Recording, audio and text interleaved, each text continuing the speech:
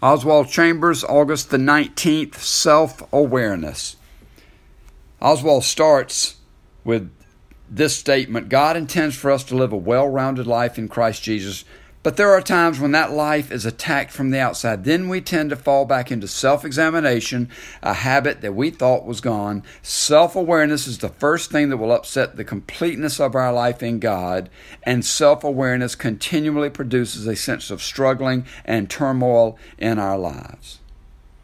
The common word there throughout is self.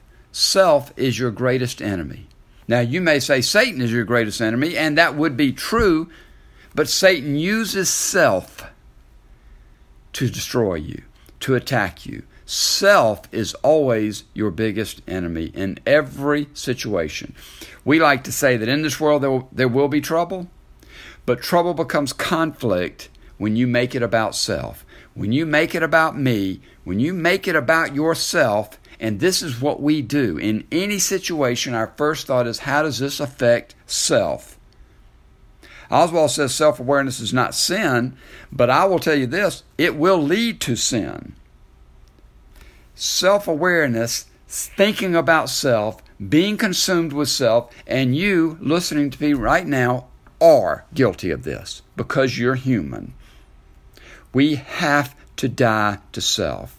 We have to die to self. Your Heavenly Father died to self so many times throughout the Old Testament, and then Jesus stepped onto this planet and lived a human life and died to self, and then tells us that if we are going to follow Him, we must deny self, because self will always get in the way. Oswald says anything that disturbs our rest in Him must be rectified at once, and it is not rectified by being ignored, but only by coming to Jesus Christ and let Christ awareness be produced in us. Christ awareness.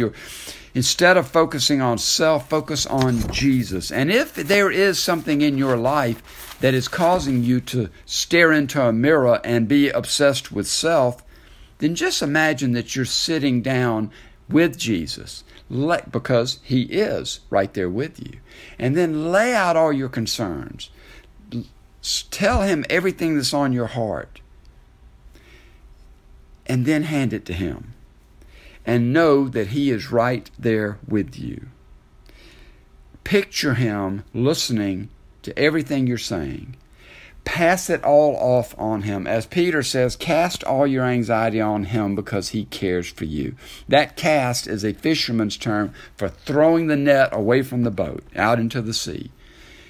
Do not allow anything to come between your rest with Jesus.